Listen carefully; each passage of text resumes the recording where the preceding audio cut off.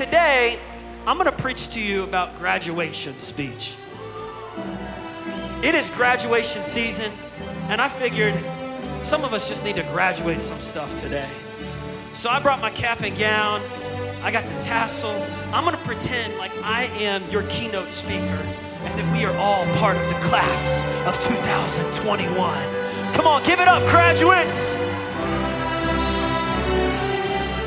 How many of you guys, when you went to your graduation, you were that goofy person that walked across the stage, did a cartwheel, did a flip, like pointed at everybody? Where's all the hams at? Where's everybody that was just like having fun on the stage? Yeah, that was me. Like I was kind of crazy up on the stage. Let's play that music a little bit more. I like that music, just quiet. How many of you guys love the pomp and circumstance music? I could just listen to it like every week. Y'all are like, don't go that far. It's not that awesome. It is. It's inspiring. There's something about graduation that just gets me excited about life, right? Like, how many of you guys remember when you graduated high school, when you graduated kindergarten, when you graduated something?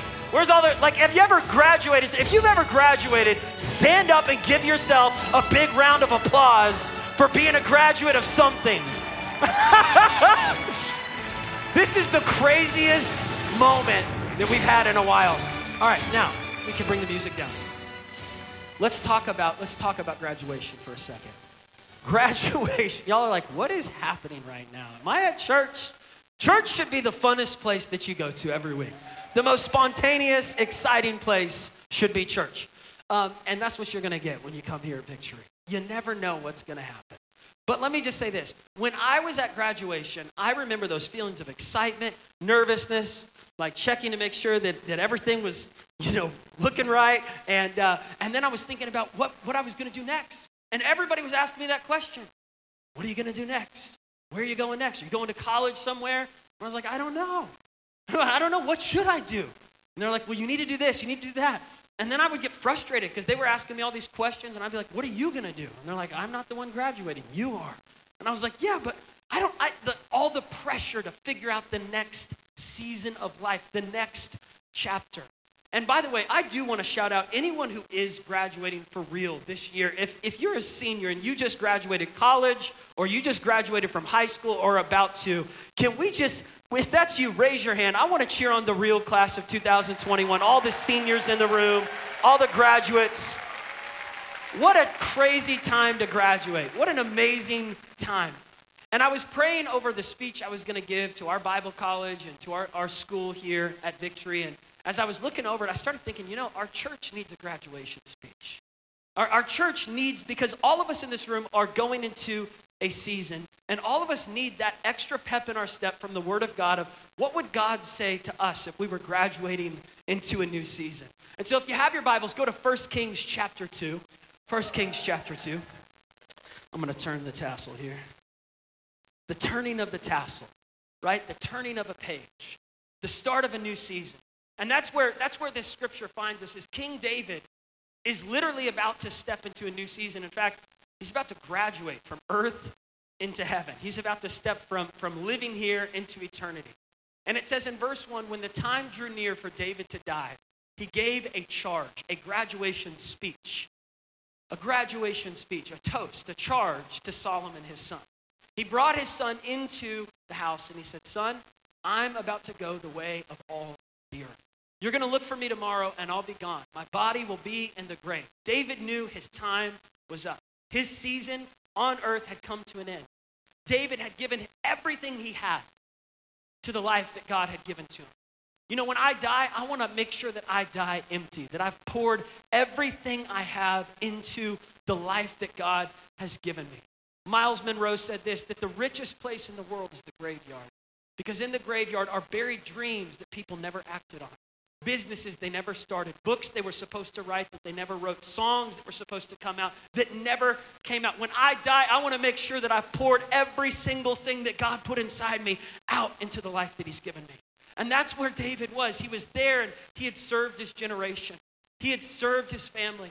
He wasn't a perfect man. And by the way, God's not looking for perfect people, just surrendered people. And so David is talking to his son as a graduate. And he says, listen, Solomon, I'm graduating. My season here is done and you're graduating too. You've been a young boy. You've been watching me lead the kingdom of Israel, but now it's your turn to lead. Now it's your season. You're graduating from being the apprentice, from being the student, from being the one who was mentored, to now being the one who leads the organization, who leads the kingdom. And watch what he says here. He says, be strong and act like a man. Solomon's like, I am a man. What are you talking about? Like, why are you telling me to act like I am a man? But what David was saying here is, you've been a boy. It's time to be a man. The world needs men who know who they are. In a confusing world where men are questioning if they're women or if they know who they really are, David is saying, Solomon, the world needs to see a king who knows who he is, so act like a man. Act like a gentleman. Act with courage. Act with strength. Act with wisdom. What you have, what's inside you is what this kingdom needs. And then he says this, observe what the Lord your God requires. Obey him. Walk in obedience to him. If I was to sit down with some graduates and they were to ask me, how do I succeed in life? I would say, well, we need to define what success is. Because our society says success is, driving a nice car, living in a nice house, having a high-paying, salary job, a job that has all the benefits, that success is appearing impressive in the eyes of people. But see, none of that stuff really matters to God. Like, God's not impressed with how nice your house is or how brand new and nice your car is or what your salary is or what title you hold at the company. None of that really matters to God. What really matters is the heart. Success in God's eyes is obedience to God. We need to get back to the real definition of success, because otherwise we'll be graduating every season missing the mark of what real success is. Success is not making a ton of money. Success is obeying God no matter what. This is what David told Solomon, obey the Lord your God. If you obey God, you will prosper in all that you do. Wherever you go, you will succeed.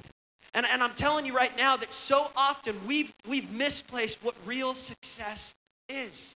Like, I remember when I was in this class and we were getting ready to graduate from ORU. It was 2008. The housing market had crashed and jobs weren't being offered like they once were during that time.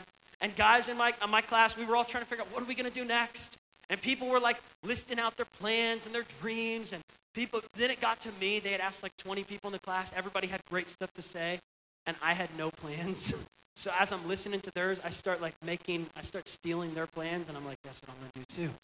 And so they get to me and I'm like, I'm gonna start an orphanage over there. I'm gonna live in India for a year, Africa for 10 years, gonna build a couple hospitals. And they're like, you're literally just saying what we all said. And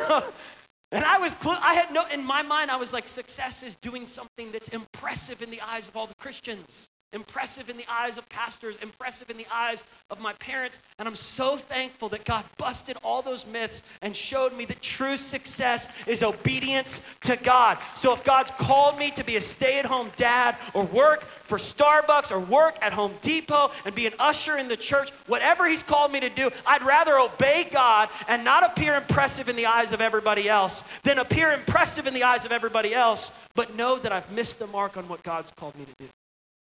God's looking for real obedience. Class of 2021, turn to the person next to you and say, it's our time. Happy graduation. So here David says to Solomon, if you obey God, you will prosper. You will succeed. Follow his commandments. So Lord, I pray that you would speak to us today. God, that you would teach us what it is you've called us to do. Lord, I pray that we would leave today with just a greater courage in the season that you have us in the season that you're taking us into. In Jesus' name, everybody said, amen. So yeah, I remember, walking across that stage. I had my diploma. I remember walking, after my senior year of high school, trying to figure out what I was going to do next. Had some plans, wasn't sure if I was going to go to college or just go straight into getting a job. And it kind of felt like this adventure, right? Like I was sitting with a couple of guys that I had a band with. We had a band. We were called Envoy. My mom bought like all of our CDs. We were awesome. And sold out. Sharon Doherty bought them all. And boosted my confidence though. Like I was like, man, guys, we have some really good music. My mom loves us. And they were like, yeah. I was like, we should take this on the road. And they were like, well, none of us have jobs. So let's go do it. So we went on tour in 2008. We were graduates of ORU, 22 years old, going on tour with our band, touring. We were playing for like huge crowds of like 15, 20 people, 30 people. And but here's, like, we were in obedience. It was fun because we were obeying what God had called us to do. We'd all prayed about it. We all felt like, man, we're supposed to do this. We weren't making hardly any money at all that summer. We were just having fun, playing music, leading worship, and just bringing teenagers into the presence of God. And I remember that summer as we were out there doing that, I felt like the Lord began to speak to me. And he spoke to me these words: to plan to be surprised. Plan to be surprised. You make all of these plans and you prepare all of these things, and it came like God will speak to me from movies, from music, from so many things. But those words came from a movie I had seen earlier that year.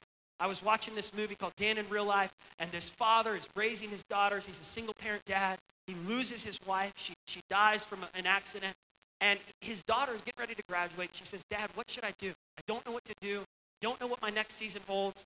Should I get this job? Should I go to college? Should I do this? Should I date this guy? Should we get married? And he says, you should plan to be surprised, because life is full of curveballs and surprises.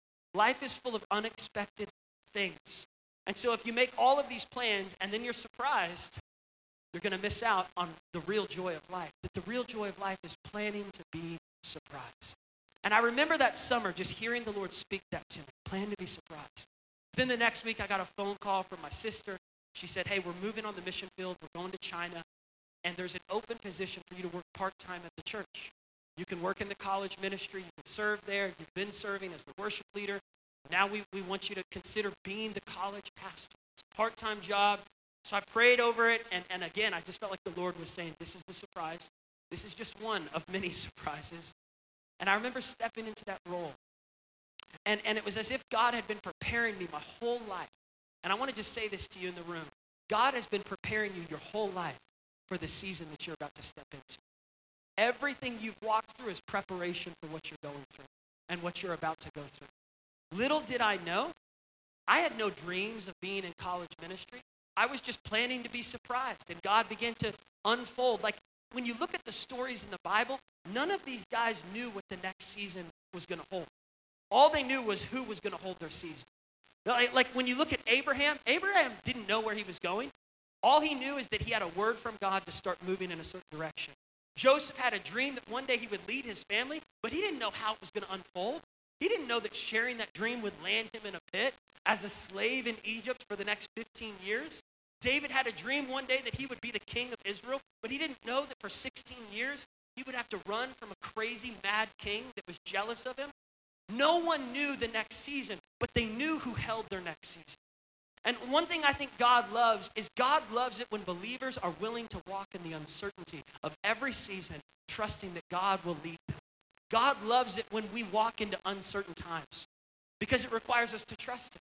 And I want you to imagine today that you're going into an uncertain season, because the truth is you are. You don't know what this next season holds. And just like I didn't know what the next season was going to hold, that when I stepped in that college ministry position, within 1 year, my father would step into eternity. And that all of a sudden, like, the acceleration of pastoring would come on my life, and that then I would be pastoring this church. None of us fully know what next year holds or even what next week holds, but we know who holds our future. And I want you to imagine that you're going on this adventure, this trip, and you've been given a backpack, right? Because as students, as graduates, we all have our backpack. I'm a backpack kind of guy. I'm not a briefcase kind of guy. Where's my backpack people at? You just go around with your back. Like, I carry my backpack everywhere. Wherever I go, I got my backpack. Sometimes I get checked by security because they're like, what's in the bag? But that's what I want to ask you today is, what's in your bag? What are you packing? What are you packing in this bag for this next season? Because what you pack will determine how you handle the next season. And what you unpack. Some of us are packing hurts and wounds and shame and insecurities and regrets. Oh, I wish I didn't do that my junior year. I wish I wouldn't have said that. I wish I wouldn't have dated that person. I wish I didn't go there. I wish I could go back and change that, but you can't. And so you need to unpack your regrets, and you need to unpack your shame, and you need to pack some stuff that's going to help you for the journey. So I want to give you real quickly 10 things to pack as you step into this next season. Number 1, pack your joy. Pack your joy. Class of 2021. Have fun. Enjoy life. God has created us not to live in misery our entire lives, but to rejoice. Paul said in Philippians 4, verse 4, rejoice in the Lord always, and again I say, rejoice. In a world that's full of stress and anxiety and anger, and people are triggered, and get that mask above the nose, and it's like, you don't know who's happy and who's not happy. It's like everybody's bipolar. You don't know like when people are going to snap on you. And I'm telling you, there's something about believers who just choose joy. Joy is my choice. It is not up to other people to determine when I'm going to choose joy. It is up to me. I have to pack joy every day. Why? Because the journey needs joy. The journey is so tough. You need joy for the journey. You need joy. You need to loosen up and lighten up. God loves a good sense of humor. He really does. I think God, I went on this mission trip about 10 years ago. And on the mission trip, I'm sitting on the bus. And this person comes and walks on the bus, and I look at him and I go, that's Jeff Foxworthy. The comedian. The guy who does jokes with Larry the Cable Guy. The redneck joke guy. Y'all know who I'm talking about, Jeff Foxworthy? He gets on the bus with me. And I'm like, John, my brother John was with me. I was like, that's Jeff Foxworthy. I was like, I know. Let's talk to him. So I'm like, hey, Jeff, I love your jokes. He's like, thanks. And I start telling him his jokes. He's like, they're not funny when you say it. I'm like, okay, cool, true.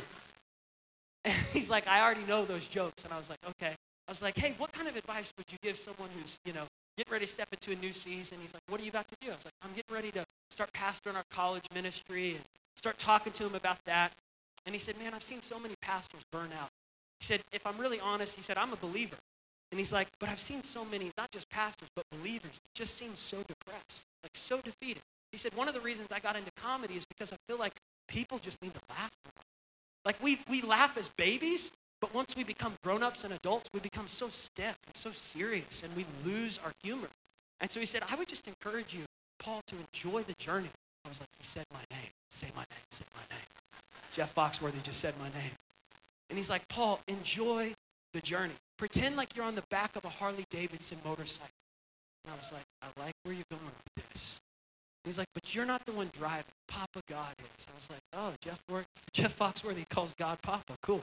And I'm like, he's like, Papa's in the front, you get in the back, you're holding his belly, and he's driving. I'm like, this is a really interesting analogy. It's like he's driving up hills, and you're shouting, wahoo, and you're smiling, and the wind's blowing your hair, and you got the Oakleys on. And I was like, this is a great dream. And he was like, that's how you need to pastor. You need to pastor like you are having the time of your life, and have fun. Have fun. Some of the best advice I've ever gotten. Turn to someone next to you and say, have fun. Have fun. So our family, we like to have fun on this journey of ministry and life. We have darty parties every week. That's what we call them, the darty party. And we'll just turn on like old school DC Talk Carmen music. Like, who's in the house? JC, tell me who's in the house. JC. And we'll just start doing like dance parties in our house. We'll laugh. Why? Because it's important to have joy for the journey. Like, it's important to not take yourself so seriously. It's important to loosen up. I went to McDonald's the other day. I love Mickey D's. Any Mickey D fans in the house? 3 of us? Cool. I got the app on my phone. I'm pretty serious about it. Y'all are like, whoa, too far. No, but I've been a fan of McDonald's since I was a kid. And the barbecue sauce means a lot to me. I love their BBQ tangy barbecue sauce. And so I went there the other day, and I was like, I actually don't want anything except for 4 barbecue sauces. And the lady looked at me, she was like, what are you? I was like, I'm a human. And she was like, do you want anything else? I was like, no, I just want the barbecue sauce. She was like, you don't want fries, you don't want nuggets, or drink. I was like, no, just the sauce. She was like, what are you going to do with it? I was like, it's none of your business. What are you going to do with it? She was like, I don't even eat this food. I hate this place. I hate my job. And I was like, what? You're supposed to be loving it. I'm loving it. Dad jokes. And I was like, why are you working here if you hate this place? She was like, why are you coming here to only order barbecue sauce? And I was like, point taken. I was like, but let me just say this. I'm going to eat this barbecue sauce later. I'm going to make some stuff in my house. I'm going to have some McDonald's barbecue sauce. She's like, I actually don't care. I was like, okay. But I was like, you should love your job. Here's what I want to encourage you. Solomon, he said this in Ecclesiastes 8. He said, I recommend that you enjoy your life. Ecclesiastes 8, verse 15, he says, I recommend that you should enjoy your life. Because life is too short to live angry about your job, stressed about your family. Some of us come into church and we just got in a fight in our minivan and we're like you're not even looking at him right now in church. I don't even want to look at him. I'm so mad right now. You know what? At least you're in church. I'm so glad. Like, we break up fights sometimes in the cafe in the lobby, and I'm just so glad that, like, married people just come in and they have, just bring your mess to church. It is okay to not be okay. Just come to church. But the only problem with that is, like, if it's every single week that we're breaking up the fight and you're angry and you just come into church with that, you guys have a resting face. You guys have an RBF, a resting believer's face. Just like, I believe in you. I believe God of miracles. You need to change your RBF. You need to tell your external face to catch up with your internal beliefs. If the joy of the Lord is your strength, tell your face to smile every once in a while. David said in Psalm 118, verse 24, this is the day that the Lord has made. I will rejoice and be glad in it. Whether I'm working at Mickey D's, Starbucks, serving a dude who only wants barbecue sauce, or whether I'm pastoring or living in Africa or living in India or serving in the hospital, I'm going to choose to rejoice. And I have to tell myself this every day. Ashley and I totally understand any couples that come to church and you're in a disagreement, an argument with your spouse. We get it. But you know what? We have to choose every day. I am going to take captive of my emotions and my feelings, and I am not going to live depressed, defeated, angry, stressed, and constantly on edge with everybody around me. I'm going to pack some joy. Everybody say, pack your joy. Pack your joy. By the way, Proverbs 17:22 says, a merry heart is like medicine to your body. It's like when I laugh and when I rejoice, it makes me healthier. It takes down my blood pressure. I'm more calm. I'm more peaceful. I'm smiling. I'm rejoicing. I'm on the back of a Harley Davidson. I'm enjoying my life. Number 2, pack your forgiveness. Pack your forgiveness. People are going to hurt you. Y'all are like, I didn't come to church to hear that. But the truth is they will, because people are people. And people are going to disappoint you. They're going to let you down. People who were supposed to do something for you, you're going to pour your heart into people who don't reciprocate the same love back. And that's painful. It's painful when you go above and beyond to honor, to love, to help people, and then there's no gratitude or no reciprocated honor back. People will betray you. People will, like, if Jesus had a Judas, what makes you think you won't have a Judas? Like, there's going to be people who just hurt you. And if you're not careful, you start holding grudges, and instead of packing forgiveness, you start packing like stones of hurts, grudges, resentment. And what you take from one season into the next season is going to affect the next season even more than the last season. How important is it to forgive? Like, your next season is hinging on forgiveness. Forgiving yourself and forgiving them, the people who hurt you. When my dad got ready to go into ministry, he sought out his mentor and he said, I want you to tell me the best piece of advice that you could give to a young pastor. And this was someone that my dad really looked up to. So, you know, he had his pen, he had his journal. Here's Billy Joe. He's listening to his mentor. The mentor says, okay, you ready for it? He says, yeah, tell me. He says, if you don't get bitter, you'll make it. So he said, what's next? He said, that's it. If you don't get bitter, you'll make it. My dad said, that's it. That's the only advice you're going to give me? He said, that's the only advice you need. And he said, because Billy Joe, people are going to leave. And people are going to hurt you. And there's going to be times where you feel so entitled to be angry. You feel so entitled to be bitter and upset. Even family members, people close to you. David's dad forgot about it. David's father-in-law wanted to kill him. Right? We all have some of those in-laws. I don't even know. That wasn't in my notes, but maybe we don't all have some of those in-laws. You don't really have a Saul that's chasing you this week. But you might have someone who's just mean to you, just straight up mean. And the guy told my dad, he said, you're going to have people who are just mean. And you're going to have to guard your heart, because if you get bitter, you won't make it in ministry. You won't last. You'll quit. You'll quit, and you'll never want to be a part of a church again.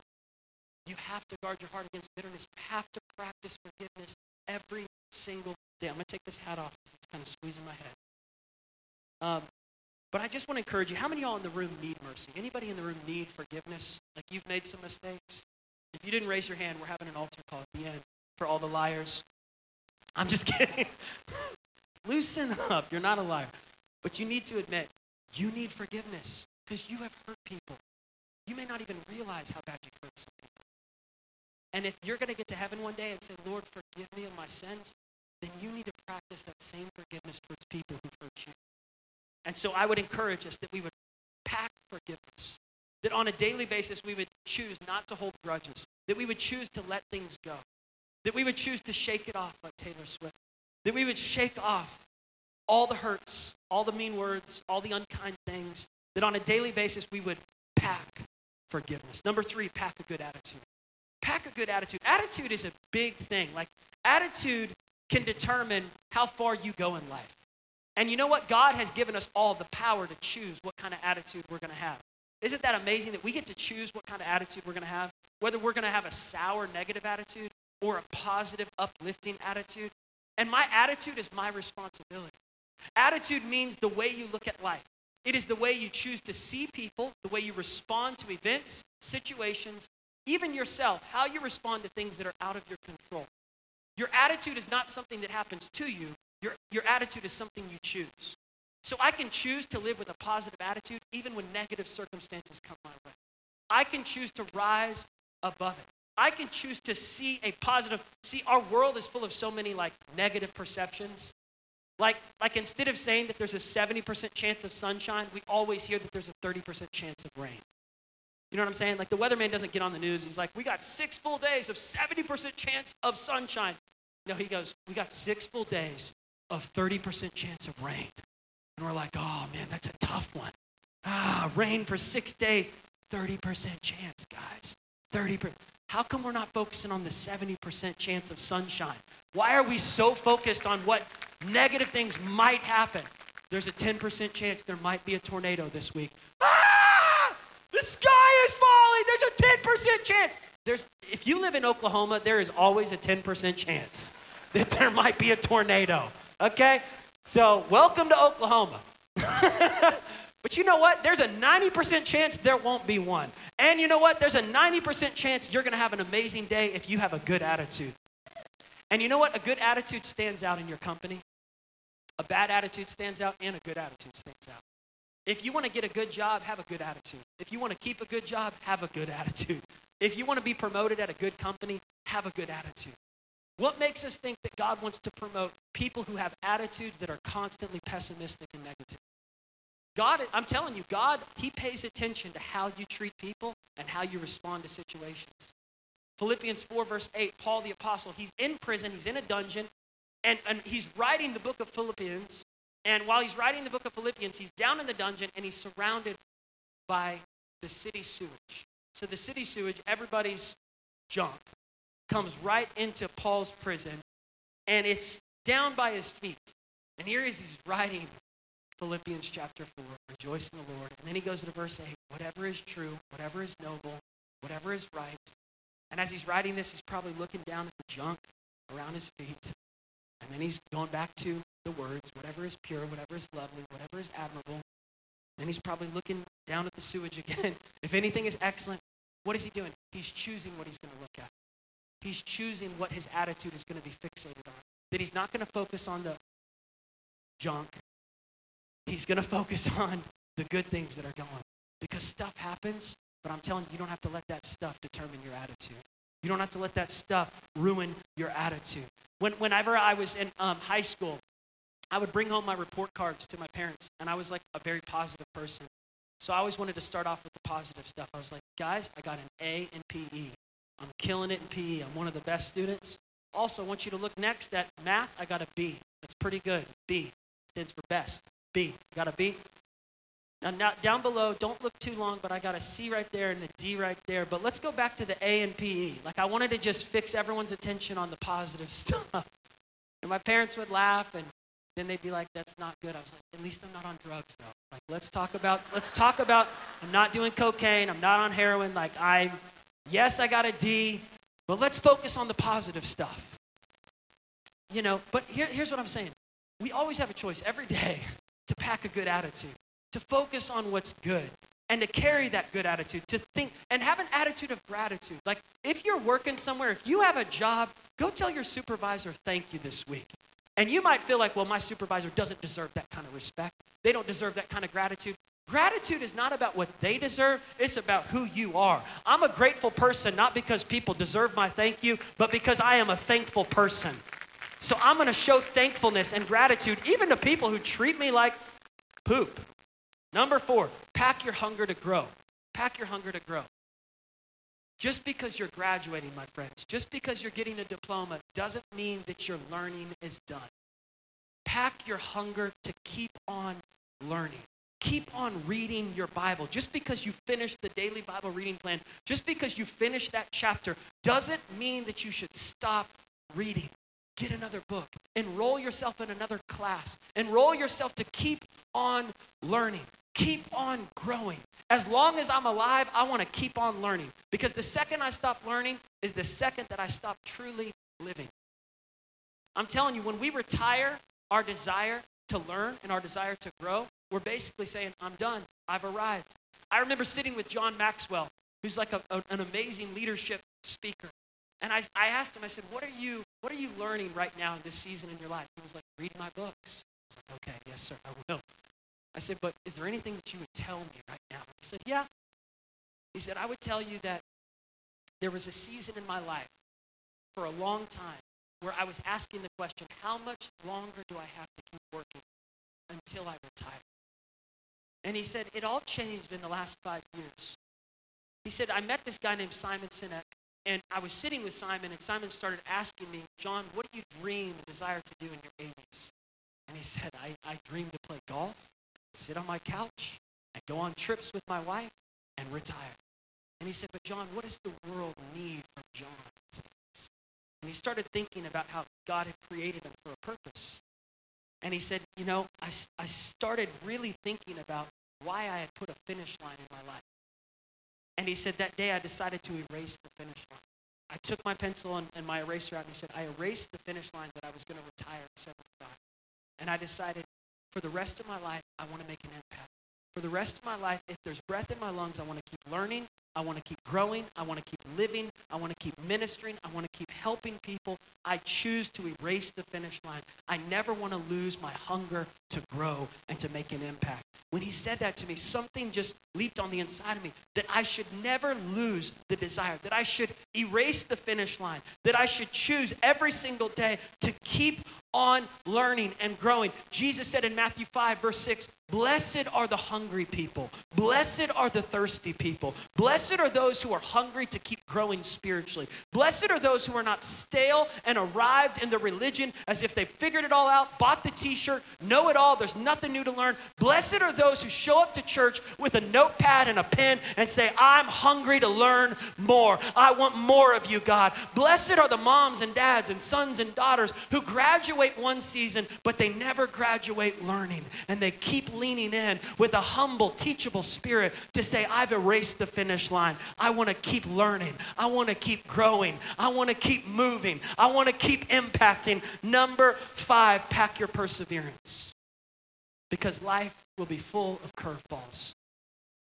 Life will be full of painful moments. I want the keys to come out. Pack your perseverance.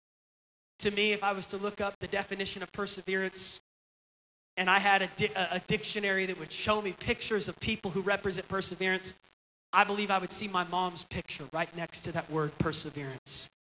My mom, Sharon Daugherty, she showed such perseverance when my father went to heaven, and she stepped into that role as pastor, interim pastor for our church for those 5 years. I watched her endure so much pain, and yet she just kept getting back up week after week after week. And I would talk to her, and I would be on the phone with her, and she would say, Paul, we got to keep persevering. We got to keep persevering. Because a defeated world needs a persevering church. A world that throws in the towel needs a pastor that won't. Too many pastors have quit. Too many pastors have committed suicide. Too many people have just thrown in the towel and said, can't handle the pain, I'm done. And if you're going to make it in life, if you're going to make it in ministry, if you're going to make it in anything, you've got to pack perseverance. You've got to pack a spirit of resilience to say, come hell or high water, I'm going to keep moving forward. This is what Paul the Apostle said in Philippians. Philippians chapter 3, verse 12. I'm not saying that I have it all together. I absolutely don't. I'm not saying that I have it made, but I am saying that I'm on my way. I'm reaching out for Jesus, who has so wondrously reached out for me. Paul could have lived with regrets. He could have thrown in the towel. He had made some mistakes. He killed some people, right? Like he had a bad rap around all the Christians. But he said, friends, don't get me wrong. By no means do I count myself an expert in any of this spiritual stuff. But I've got my eye on the goal, where God is beckoning us onward, forward movement. Keep moving. Dr. Martin Luther King Jr. said, if you cannot walk, then crawl.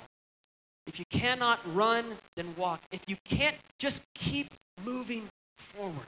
Keep taking a step every single day. The world is counting on you to persevere through the pain that you're going through right now. And I'm telling you, one day on the other side of this pain, you're going to have a testimony that is going to help so many people overcome the thing that you're overcoming right now.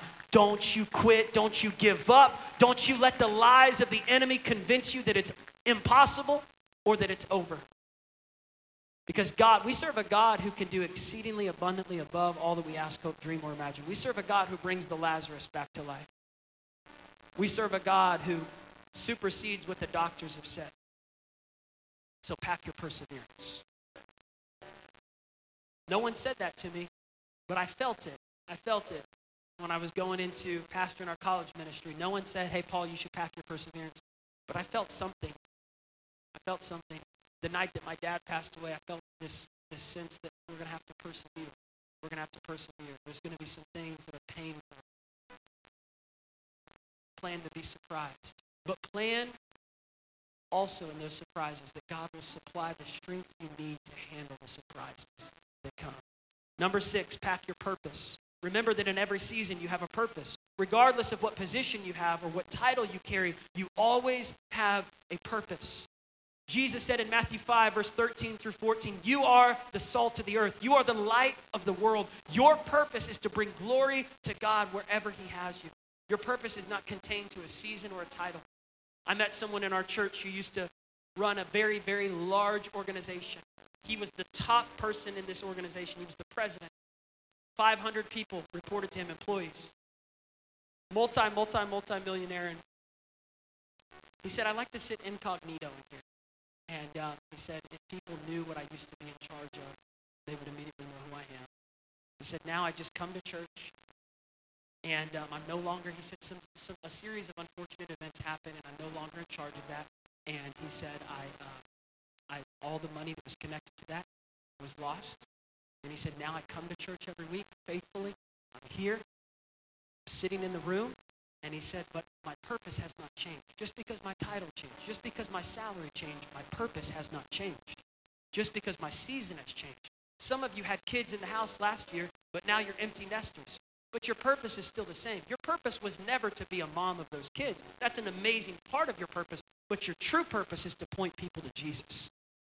Some of you have lost someone in your life. You lost your spouse. Like when my mom lost her husband, she could have said, oh, my purpose was attached to my husband. My purpose was attached to Billy Joe. And so many people lose their purpose when they lose their spouse. When they go through a divorce or someone dies or something happens, they go, oh, my purpose is over because my son passed away and I can't do anything without him. And he was my everything. He was my world. And I'm telling you, your purpose is bigger than any relationship in your life. Your purpose is to bring glory to God in whatever season of life you're in. And that never changes, no matter what title you have, no matter what people come into your life or what people leave your life or what happens to your salary. Your purpose is to point others to Jesus. Jesus said in Mark 14, Mark 10, he said, the Son of Man did not come to be served, but to serve. So my purpose is not just to point people to God, but my purpose is also to serve people. And I can do that anywhere.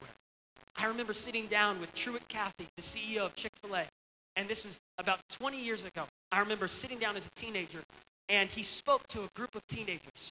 We were all, in our later teenage years, and I remember sitting on the floor in Atlanta at the headquarters of Chick-fil-A, and Truett Cathy comes in, and he says, I'm doing today what I did 60 years ago. I'm still serving people. He said, now I'm just serving on a higher level. But he said, 60 years ago, I signed up to be a Sunday school teacher for the 7th grade boys class. I was a 19-year-old college student, and I signed up to serve in my Baptist church. He said, I'm still serving in that Sunday school class, and I'm also serving chicken. And I'm serving a lot more chicken than I was 50 years ago because we've expanded our company, and there's more, Chick-fil-A's opening up around the nation. But when you recognize that your purpose is bigger than any title or season, you never lose your identity.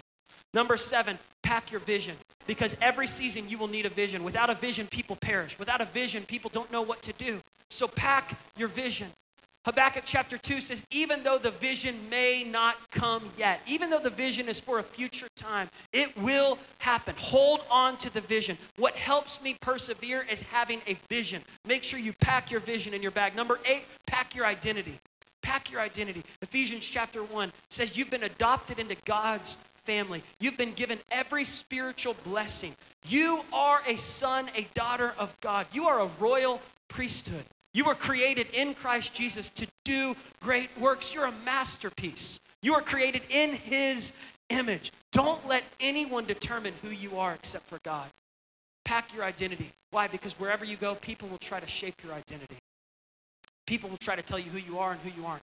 In a gender-confused society where people don't know who they are, and a sexually confused society where people don't know who they love, and there's so much confusion, and people are trying to figure out, I don't know, somebody tell me who I am. God has already said it. You are his child. You are a masterpiece. You are wonderfully and fearfully made. You're a mighty man of God. You're a beautiful daughter of the King. And you have value. Not because of what you have, not because of what you wear, not because of what salary you make or what car you drive or house you live in. You have value because you're a child of God. I remember going with my brother and a friend to this baseball game. And when we went, my friend, his name's Daniel Grothy, we got to the front desk and they said, all right, $10 a ticket. We start searching in our pockets, trying to find our money. And Daniel says, do you know who these boys are? And the ticket person was like, nope. He's like, these are the sons of Billy Joe and Sharon Doherty. And I was like, stop, Daniel. And he was like, these boys, their dad sits on the board here at ORU. You should let them into the game. And I was like, Daniel, we'll pay for the tickets. And he said, you don't know what you have with your last name. And I was like, I never want to use my last name like that. And he said, yeah, but you need to know the authority that comes with your name. When he said that, something went off with me about believers, that Christians, we forget the authority we have. We forget that we have been adopted into the family, that we are heirs of the same promises that God gave Abraham, that he is with us, he is for us. He has blessed us with every spiritual blessing. We have the master key to walk in victory in every season of life. You are the head and not the tail. You are above and not beneath. It's time for you to graduate from the school of insecurity and step into a fresh season of boldness. It's time for you to graduate from the school of regrets and shame and step into the new season of forgiveness and hope and grace. Some of us today, we just need to graduate from a season we've been in for a long time. Number 9, pack your faith. Band, I want you to come out. We're going to go into praise and worship here. When things get chaotic, pack your faith. When things get shaky, pack your faith. When life doesn't make sense, pack your faith. Turn to the person next to you and say, are you packing? Are you packing? Come on, it's Oklahoma. We got some people packing some heat in the room today. I'm thankful. You guys are protecting us. But you know what? You need to pack the real heat. The real heat. The real heat is faith in God. Again, there's been moments in my life. I go back to my graduation in 2008 when people were freaking out about the housing market crash. And then they were saying stuff like, if this politician is not elected, we're going to all be doomed and it's all going to be bad. And, people are just screaming, running around like chickens with their heads cut off. And I remember in that moment just going, my faith is not in a president. My faith is not in a government. My faith is not in America. My faith is not in who's in office or what laws are passed. My faith is in the one who sits on the throne, and he was not voted in and he cannot be voted out. And there was no fraud with his election. He's been the king from the beginning. And I'm telling you right now, no matter what happens, keep the faith. Keep the faith. His economy is not determined by our economy. So no matter what season you're in, Jehovah Jireh is with you. The same promise he gave Abraham, he gives to you. The same promise he gave his disciples, he gives to you. Why would he give us his word if he didn't want us to read it and believe it and accept it, that it's his word for us? So pack the faith. And number 10, final point here, pack your praise, my friends. Pack your praise. When life gets crazy, give praise to God. When life is good, give praise to God. When you're in the mountaintop, give praise to God. When you're in the valley, give praise to God. Your praise is your breakthrough. Your praise is your release. Your praise is how you step into every next season. Come on, stand to your feet today. Psalm 16:11 says, in the presence of God, there is fullness of joy. In the presence of God, there is peace. As you begin to praise, the peace begins to come. As you begin to praise, the problems begin to shift and change. And you know what? All of us in this room, we're praising something. We're either praising our problems, we're either praising our feelings, or we're praising God. Praise just means to fix your attention and your adoration on something or someone. So I want to encourage us today that we would fix our attention and our adoration and our magnification on the only one who can solve the problems in our life, the only one who can fix the situations that seem unfixable, the only one who supersedes what we're going through, who understands the depths of a man's soul, who understands the depths of a woman's heart. He's the only one who can solve the issues that you're facing right now. So instead of praising a person, instead of praising a feeling, instead of praising a situation, go ahead and give praise to your Father in heaven, who knows all things and who is with you in all things and who deserves all praise. Come on, give him worship today. Give him worship today. Let's just begin to praise God right now. You are good, God. Oh, you are good. You are good. Oh, I know you are good. You're good. Oh, you are good through it all. In it all. You're never good. You're never gonna let me down. I know. You're never gonna let me down. You're never gonna let me down. You're never gonna let me down. You are good. You're good. Oh, you are good. You're good. Oh. I just hear God saying, some of you need to step into a new season. And there's some things you need to release, and there's some things today in the message that God's saying, you haven't been packing that stuff and you need it. If that's you, I want you to just leave your seat. Come and join me at the altar right now. Just turn this into a time of surrender. If you just need a fresh new season, you need to turn the tassel. You need to turn a page in your life. Maybe it's in your mindset, your emotions, a situation you've been walking through. You're just saying, Lord, I am choosing to release some stuff to you. I'm choosing to lay some things at the altar. Maybe you're here today and you say, man, I've not been walking in the joy of the Lord. I've been defeated. I've been discouraged. I need to get my laughter back. I need to get my joy back. I need to get that sense of humor back in my life. Maybe you're here today and you say, Paul, I've lost my purpose. I've lost my way. And I've been trying to figure out what's next. Today, whatever it is from the sermon that you say, that's it. I've got to pack that again in my life. I've got to get that back in my heart. I want you to come to the altar right now. Come and join us. If you need healing today, if you need victory today, if you need freedom today, if you need joy today, if you need to get your mind and your heart fixed on the promises of God and off of the problems you've been walking through, come and join us at this altar. Maybe you're here right now and you say, I'm not right with God. I need to surrender to Jesus. Come and join us at this altar. Let's just take a few more minutes and let's just begin to worship the Lord. Yeah, just begin to release it to God right here at this altar. Whatever it is that you need, just ask Him for it. Just say, Lord, I need your grace. I need your forgiveness. Lord, I need to forgive some people. Lord, I need your joy. God, I need your purpose in my life. Lord, I'm trusting in you. I'm leaning not to my own understanding. God, I'm all yours. You are good. You're good. Oh, you are good. You're good. Oh, you are good. You're good.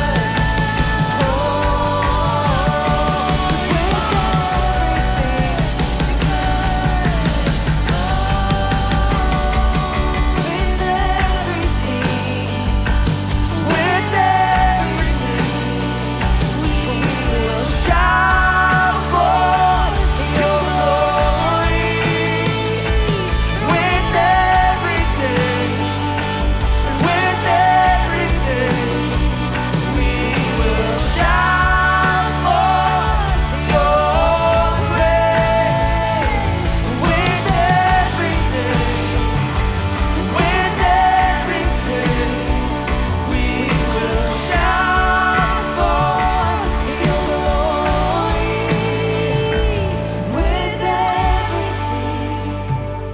With everything, we will shout for your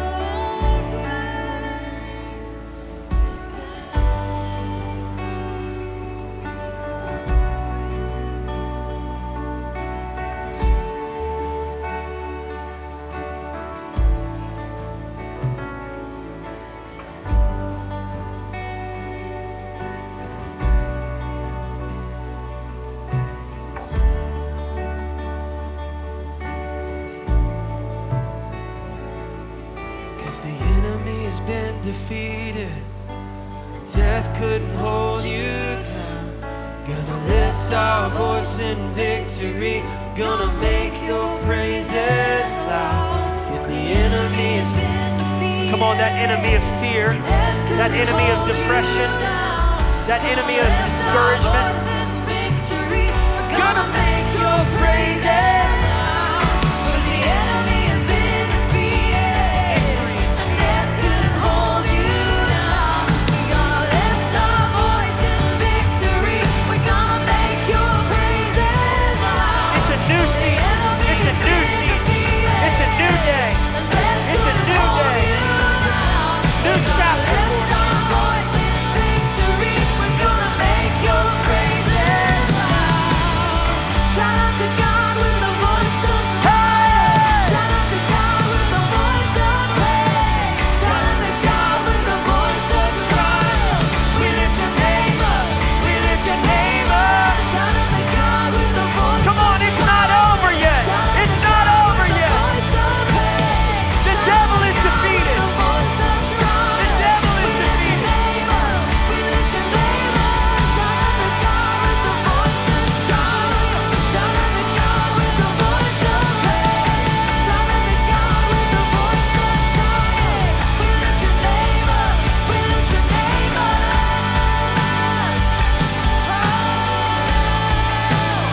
We're gonna shout and praise. Oh, we lift up the name of Jesus. Oh, Jesus.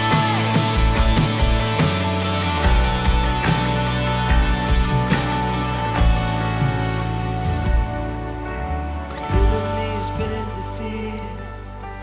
Death couldn't hold you down. Gonna lift our voice in victory. Gonna make your praises loud. The enemy's been defeated. Death couldn't hold you down. Gonna lift our voice in victory. Gonna make your praises loud. It's a new day. It's a new season. I declare new things. forget what you see, but don't forget what he's done. He's faithful and true. He's with you, my love. He's with you in this season. He's with you in the next. He's faithful in every season. He'll be faithful in the next. Your purpose is still here. Your joy is still here. And his peace is still here. And his love is still here. Shout unto God with the voice of triumph. Shout unto God with the voice of praise. Shout unto God with the voice of triumph. We lift your name up. We lift your name up.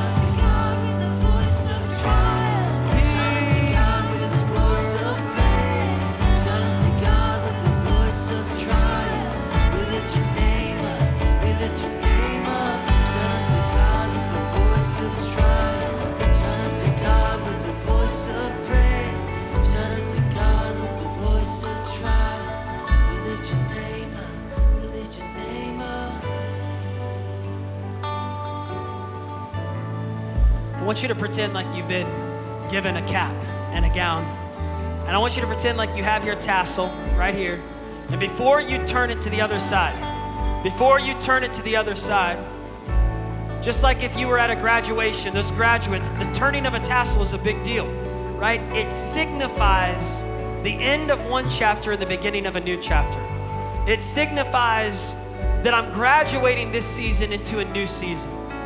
And I don't know who needs this prophetically right now, but I just feel like the Lord is saying, you are graduating. You passed the test. You passed the test. You've been walking and you've been hustling and you've been working hard, and God says it's a new season. It's graduation time. And I feel like the Lord is also saying to some of you, as you turn this tassel, you're turning the tassel in your mind more than anything.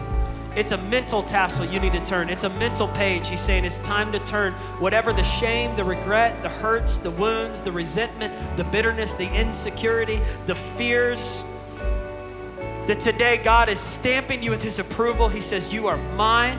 You're a child of God. You are forgiven. You are redeemed. Now walk in that boldness.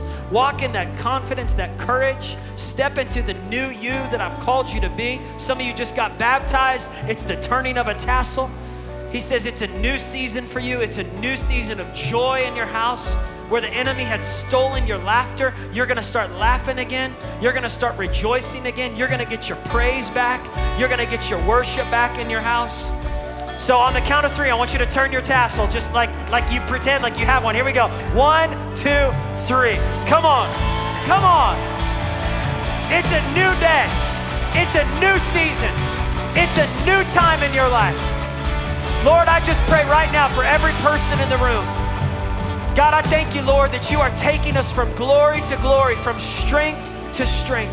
God, I thank you, Lord, you're restoring joy. You're bringing peace. You're bringing hope. You're bringing a fresh new start in people's lives. Just say this with me. Say, Jesus, I surrender to you.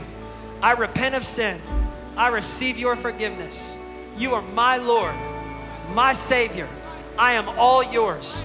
My best days are not behind me. They are right in front of me. You are not finished with me yet. And I will walk in victory because you live in me. In Jesus' name, amen and amen. Come on.